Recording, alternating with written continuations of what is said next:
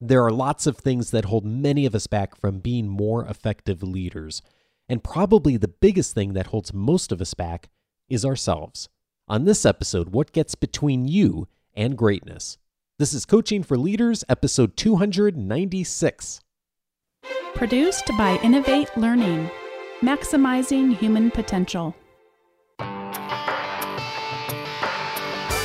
Greetings to you from Orange County, California. This is Coaching for Leaders, and I'm your host, Dave Stachowiak.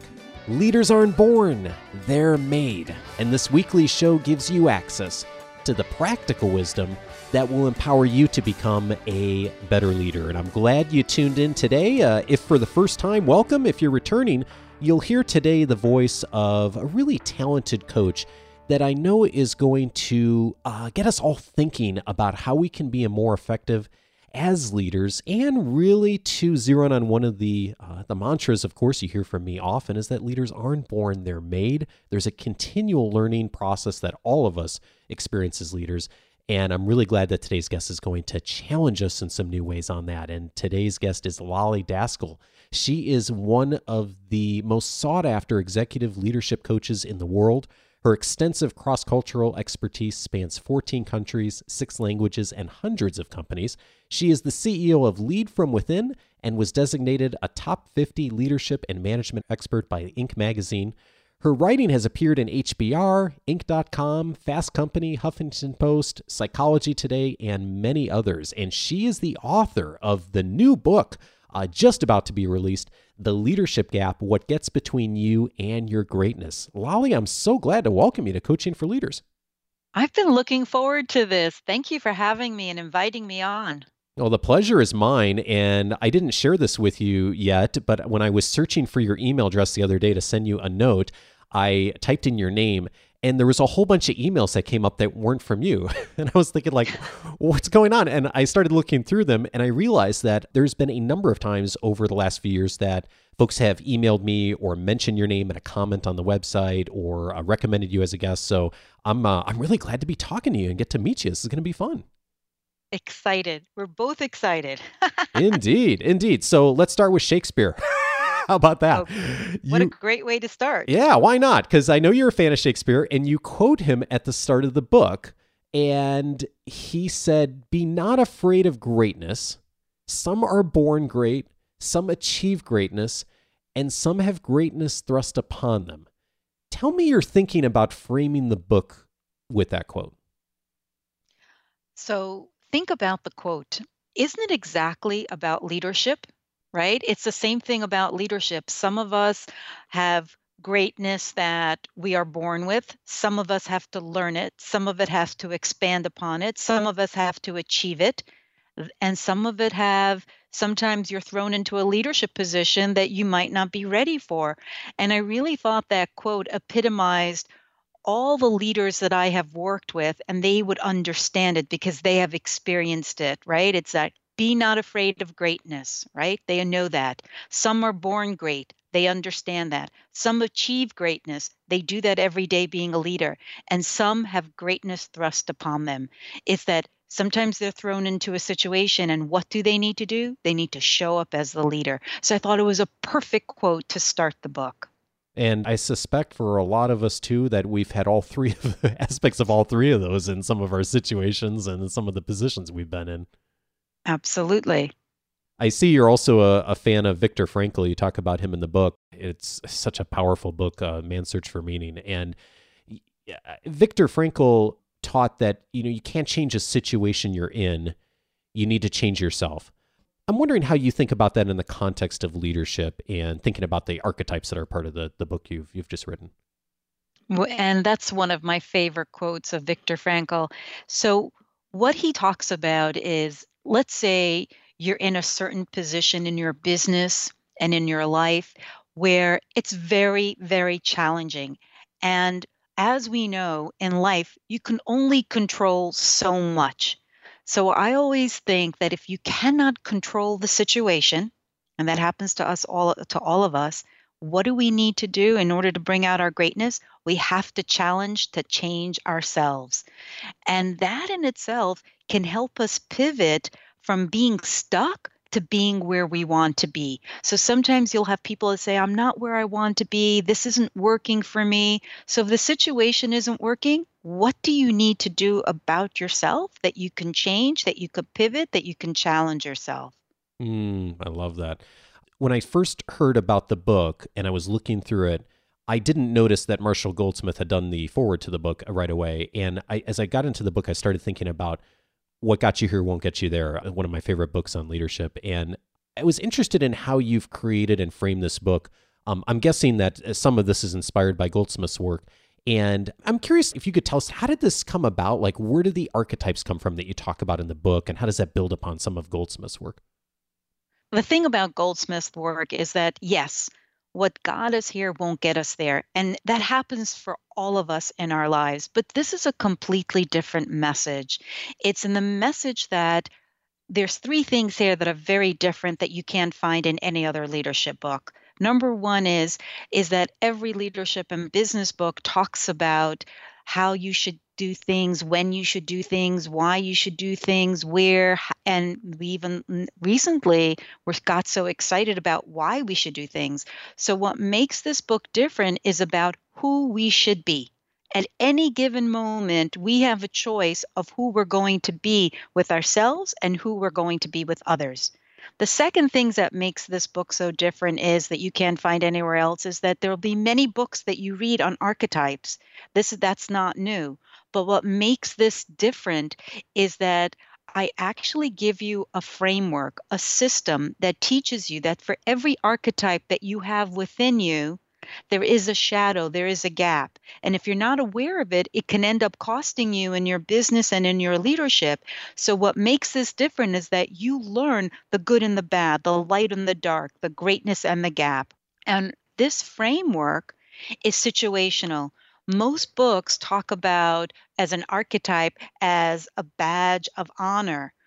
This is different. Each one of these archetypes show up within a given day, maybe even within a given moment, maybe even in an hour. And we have a choice to ask ourselves which archetype we need to be. So yes, when we get a certain place, in order to pivot to the next place, which Marshall's message is, my message is, who are you going to be? What are your gaps? And what are you going to choose in that moment?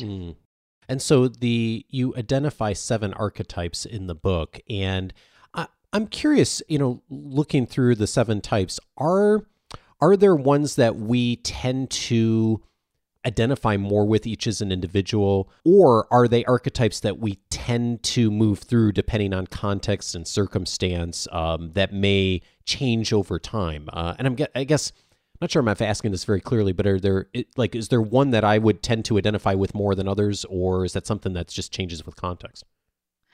We are the latter. It's more about we change with context. It's more about the circumstance. Now, when you read this book, you might say, well, I lean into the rebel, or maybe I lean into the navigator. But if we're truthful with ourselves, we realize that if you think about the archetypes are more about the virtues. So who doesn't have confidence? Who doesn't utilize their intuition? Who doesn't speak with candor? Who doesn't want to be about courage? Who doesn't embody integrity? And who doesn't want to be trusted? And we all want to be loyal. So these are principles that show up every single day. It's not like today I'm only going to be loyal and tomorrow I'm going to be courageous. At any given moment, we could be all 7. So it's a matter of how we think about these in the context and the practical sense of what we're dealing with each day. And I was looking through the list and I was thinking about the different archetypes, and the one that kind of jumped out to me, and I think it would be interesting if we could zero in on, is the hero, and then of course the shadow part, the bystander, as you call it. And I'm curious how this plays out. Like, who is the hero? How does the bystander show up? I wonder if you could help us frame that, because I know I see elements of this in my leadership, and I know a lot of folks in our community will too. Right. So there's a great quote by Mark Twain that says, courage is the resistance to fear, mastery of fear, not the absence of fear.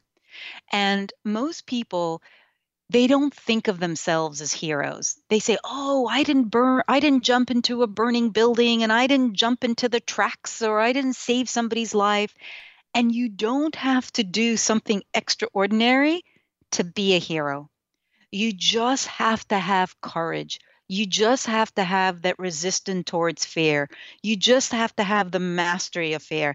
And you have to show up in the absence of fear. Mark Twain epitomized what the hero archetype is about.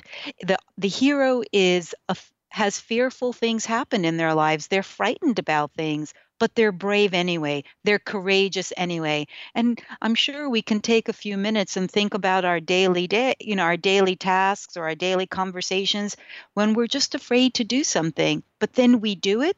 We are the hero because the hero is courageous and the hero is brave.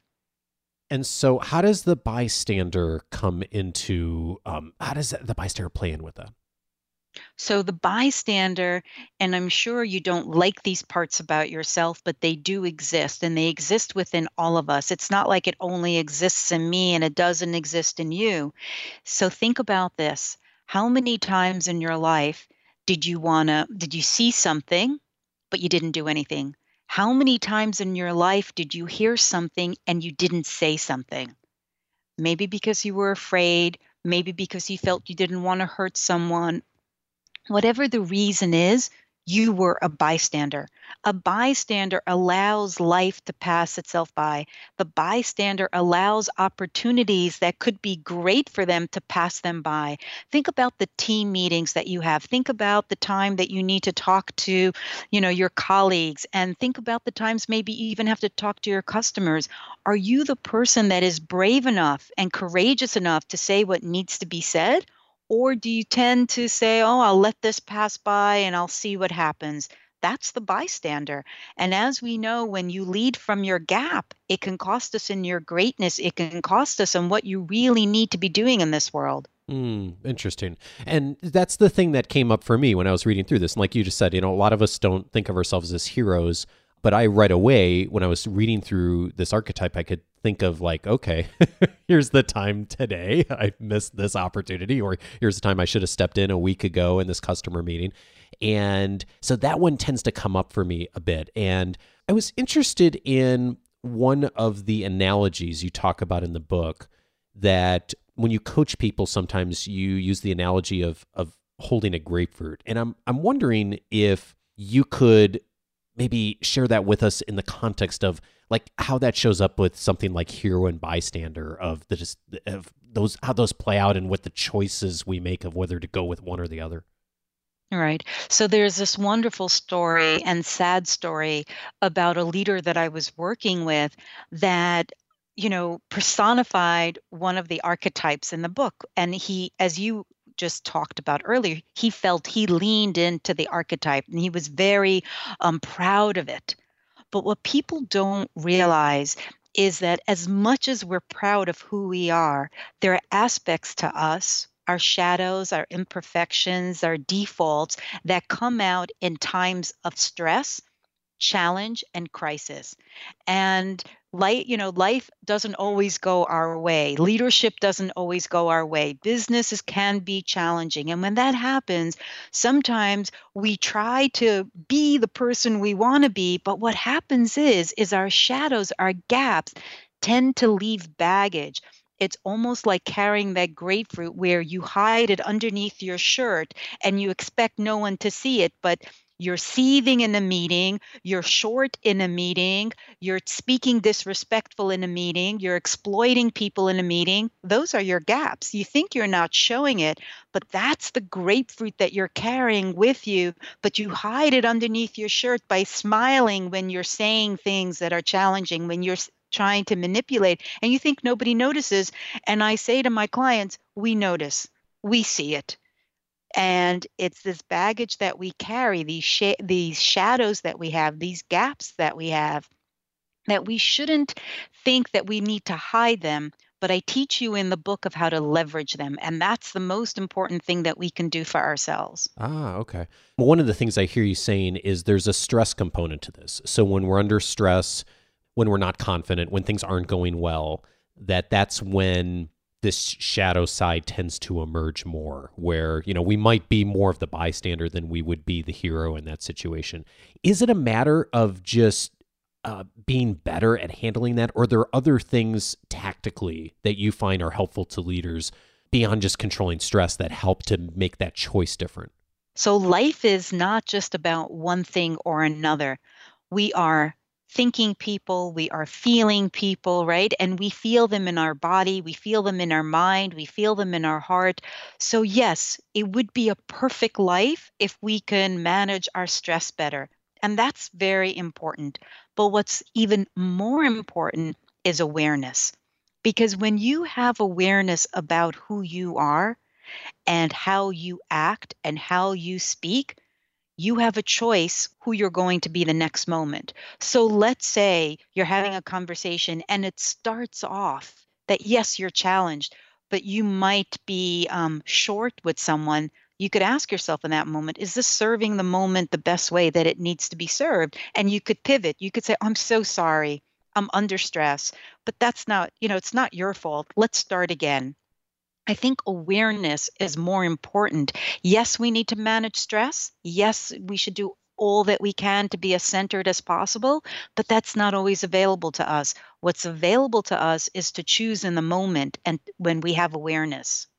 Got it. And so when you're coaching someone and they are falling into that trap of maybe being the bystander more than they'd like to be, what do you find that's helpful of getting that person to start to raise their awareness level to the point where they can make a different choice in the moment, like you say? Right. So the first thing we have to realize that the gaps are not really something that are detrimental. It was Joseph Campbell that said, in our abyss, we find our treasures. And what that means to me is in our weaknesses, in our gaps, is where if we learn to leverage them, we can utilize them and we can take ourselves to the level of greatness. You can be more of a whole person from your imperfections and your weaknesses. So for someone who tends to be a bystander, right? So we talked a little bit about this. It's that someone when they see something, right, and they do nothing.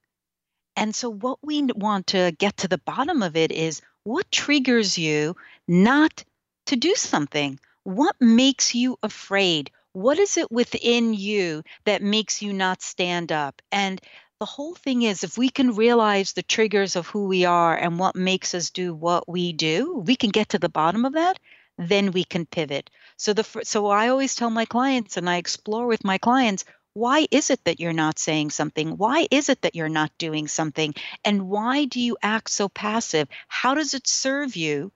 And if it doesn't serve you, because most of the time it doesn't serve them, if it doesn't serve you, what do we need to do in order to change that? There almost has to be a partnership with myself and my clients because there has to be a willingness to pivot. There has to be a willingness to leverage being the bystander because I could tell you right now how to change as a bystander, but if you're not ready, if you don't want to partner with me, if you don't want to learn what it means to leverage it, you won't do it. What's an example of a time you've seen someone kind of walk through that and like what was the reason they were maybe tapping into bystander and how they were able to make that shift? We see it all the time in leadership. I see it in many organizations that I work in, that a leader has this position, they need to lead their teams, but they're passive. They don't give them information. They don't give them vision. They don't give them roles. They don't give them any details or information that they need to excel. And most of the time they say, well, they were hired for a reason. Let them go do their job. No, that is a bystander leadership. A leader needs to be engaged. Some leaders think, no, they hired me for what I do, my competence, my capability. I said, that's just a fraction of why they hired you. That's a fraction of why you got your job. And this is the biggest mistake when sometimes managers become leaders of teams. They want to talk about process instead of talking about people. The way to stop being a bystander is to engage with people and not engage in process. Because people, that's where your most important parts of your organization are. So we have to be very mindful that when we are in a leadership position, how can we engage more? How can we talk to our people more? What are they thinking? Listen to them, talk to them. That's how you get out of being a bystander. And I know that some people run into that trap because they're fearful of being the micromanager. They're fearful of being the person that's always in everyone's business. And that's where some of that bystander probably comes in for some of us. I know I've made that mistake before. I think there's that place between, not being a bystander, but at the same time, not micromanaging. Where do you find that healthy balance when you find that clients really zero in on that in a healthy way? Absolutely. So the leader knows what needs to get done, right? And they feel sometimes that they know the right way to do it. But the question I have for that leader is, did you hire the right person to do the job? And if you did, then let that person do that job, but see how you can complement them. And it takes me to this whole scenario and story of Steve Jobs. I mean, Steve Jobs was brilliant at what he did, but guess what? He surrounded himself with A-plus players so he can learn from them and he can engage with them and he could encompass what they had to offer him. Even though he was their leader, even though he was their boss, he learned from those he hired. So every leader should learn from that too, is that, yes, you know what you know, but maybe you don't know everything, and maybe the person that you hired can teach you. Have a partnership with those you hire, and teach them what you know, but allow yourself to become a student and allow them to teach you maybe something that they know. One of the stories you tell in the book is about Henry Ford and some of the lessons we can all learn from Henry Ford, and some of the things I think a lot of us don't know about Henry Ford. So I was wondering if you could share some of the lessons and how that really relates to the hero and bystander effect. Absolutely. So everybody knows Henry Ford as being, the godfather of Ford Motor Company. He was the man. He was the person behind the brand, behind the business. But what people don't realize that Henry Ford was a very stubborn man. Maybe they know this about him, but what they don't realize, when he created the Model T, he thought that was the best car and the only car that should ever exist. He was not interested in learning what was happening out in the world. He was not interested in creating new cars. And he was very, very stubborn because he didn't want to create another model. He only wanted to have Model T. He was like, people need to buy. This is the best of what I have to offer, and that's it. And it was his son, Edsel, who said, Dad, we can't do this. Model T had its time, had its shine, but now people are moving on to colors and to convertibles and other kind of cars. And Henry Ford said, no, I don't want to hear about it. And Edsel in the background was creating all these new cars and new models because he was moving with the times. But Henry Ford didn't want to move with the times. He wanted to stay stuck in the times. And then what happened was Edsel Ford created a new car and presented it to Henry Ford, and Henry fought him on every single step of that way. He was like, I don't like it. Nobody's going to want it. And when Edsel actually revealed the car and the car became a true success, Henry Ford was shocked and devastated. Number one, he took there's a wonderful story how he took credit for the car. He said, oh yeah, look what I created. But it was Edsel that took the chance. It was Edsel that was the hero, and it was really Henry Ford who was the bystander in that story because he wanted to stay stuck with the Model T, and it was Edsel who was courageous. It was Edsel that was brave, who said, Dad, no, we need to move forward. And people don't know that because of Edsel and his designs is actually why the Ford Motor Company went on to be such a successful company, not because of Henry Ford, but because of Edsel. He was the true hero. And that was the Model A, if I'm remembering right, that Edsel rolled out. Yeah, it's a fascinating story because we get in our minds sometimes that this, there's this hero archetype. I think we see, these famous names in business and in leadership, and sometimes it's easy to assume that, someone just made a great, brilliant decision at one point, and that was the end of it. And of course, in any successful organization and with almost any leader, that's just not the case. There's the constant need for courage and for change and for growth and for engagement, like you were talking about. So it sounds like a real clear challenge for us to really engage with people. That's why there's another layer to this book. The system that I teach is rethink. The 7 archetypes is a rethink model because most leaders think, right? They think they know. They think they know what to do, how to do it, where to do it. And I always encourage my leaders, rethink. You don't know everything. What got you here won't get you there. Rethink. And what is the acronym for rethink? These 7 archetypes. Rethink who you need to be in order to pivot to the next level. Yeah, and speaking of Goldsmith, I know one of the things that he does a lot, and I'm sure you do a lot as a coach too, is working on how to help people stop doing things. Because sometimes, what we stop doing is even more important than what we start doing as leaders. Are there things that you find that are common for leaders on how to stop being the bystander? Well, one of the things that you just talked about earlier is very important. Being a micromanager, right? You need to stop being a micromanager. Sometimes it's even worse. It's like you're hovering over someone. You're not telling them what to do, but it's like, yeah, not that way. Oh, do it. No, I did it better. But you're not really teaching them. You're not really engaging with them. So the bystander can be a loud bystander, but they're not really being a leader. They're just criticizing. And so we have to be very mindful about what kind of leader do we want to be and how do we want to engage with the people that we lead? Because the truth is, it's really a partnership, right? It's not about me it's about we. And that's very important to be very mindful when you tend to be a bystander. So there's a lot of awareness that comes into this for Yes. for everything around leadership, of course, but this especially. So there's so much more in the book. I mean, we've talked about the hero archetype. There's 6 more. So, you've gone through and researched this extensively and looked at all these different archetypes.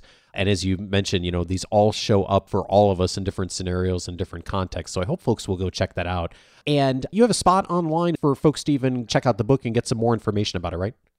Yeah, absolutely. Right now, they can go to the leadershipgapbook.com. And right now, if you order a book, you can get a free assessment that most people pay $97 for. But don't stop with one book. Get more books because can you imagine if 3, 10 people on your team or 20 or 50 people on your team are all speaking the rethink language? Then you have a shortcut to ask yourself, do we need to be the hero now? Do we need to be a truth teller right now? Do we need to be a rebel right now? And in 5 seconds, people know who they need to be in that meeting. They'll know who they need to be in the team. So it's a very powerful system. Excellent. We're going to have that in the show notes and, of course, this week's leadership guide. Lolly, one of the things you write in the book is great leaders have the ability to rethink who they are. They're open to learning, changing, and growing as leaders. So I'm curious, what have you had to rethink in the last few years on how you lead others? So interestingly enough, I make it a practice to rethink all the time because as I explained earlier, rethink is an acronym for who I need to be. So at any given moment, I'm asking myself, who do I need to lean into? What do I need to show up as? And so not even in the past 5 years, think about in the last 5 minutes. Before this call, I was on a client call and he needed me to be the truth teller. And trust me, it wasn't easy. I had to be very brave. So for me, it's not just pivoting every couple of years, but it's actually making choices and pivoting within every moment. What a great reminder for all of us, the importance of that from a leadership standpoint, because we are all facing all kinds of different things every single day. Lolly, I really appreciate your perspective on this. I know the book's going to be really valuable for all of us and to give us a real strong framework on moving forward. So thank you so much for bringing your wisdom to us. And I'm really excited to be able to get our community invested in what you're doing. Thank you so much. It was such a pleasure and a privilege to be here with you today. Well, thanks, Lolly. Lolly is the author of The Leadership Gap, What Gets Between You and Your Greatness. Check it out. We'll have all the links in the notes in this week's weekly leadership guide.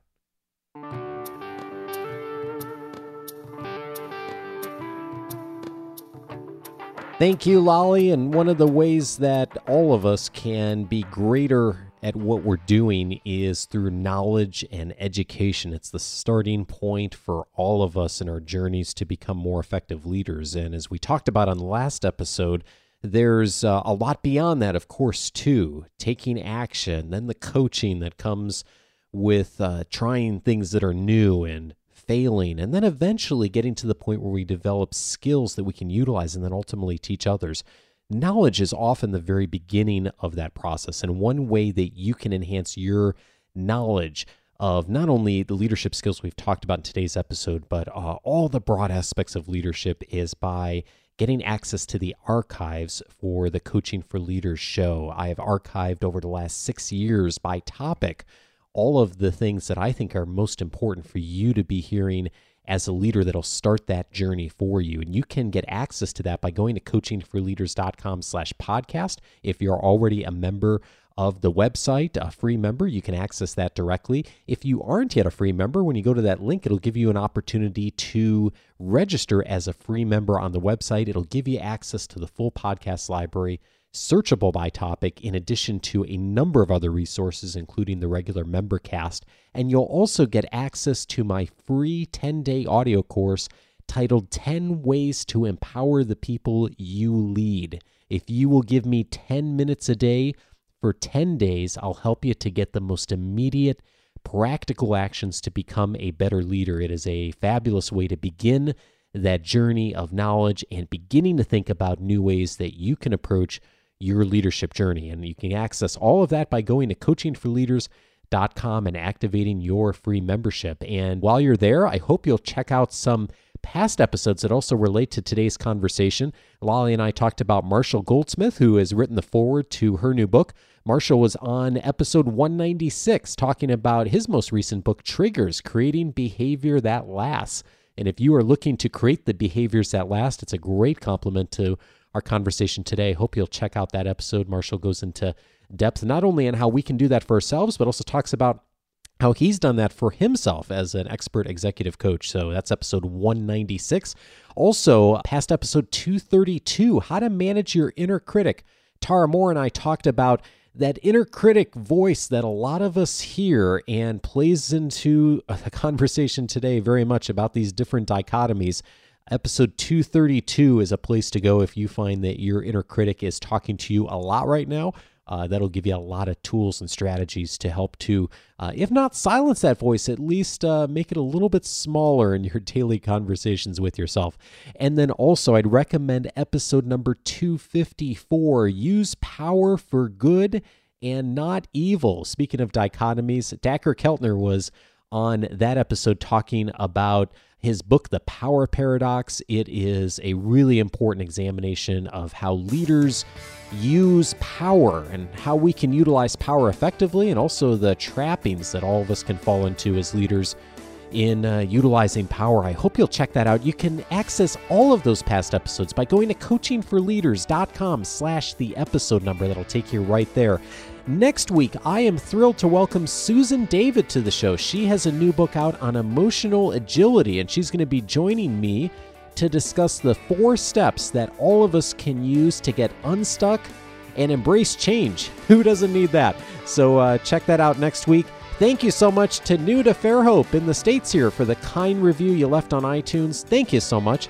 To leave a rating or review for the show if it's been helpful to you, go to coachingforleaders.com/iTunes. Have a great week, and I look forward to seeing you next Monday. Take care.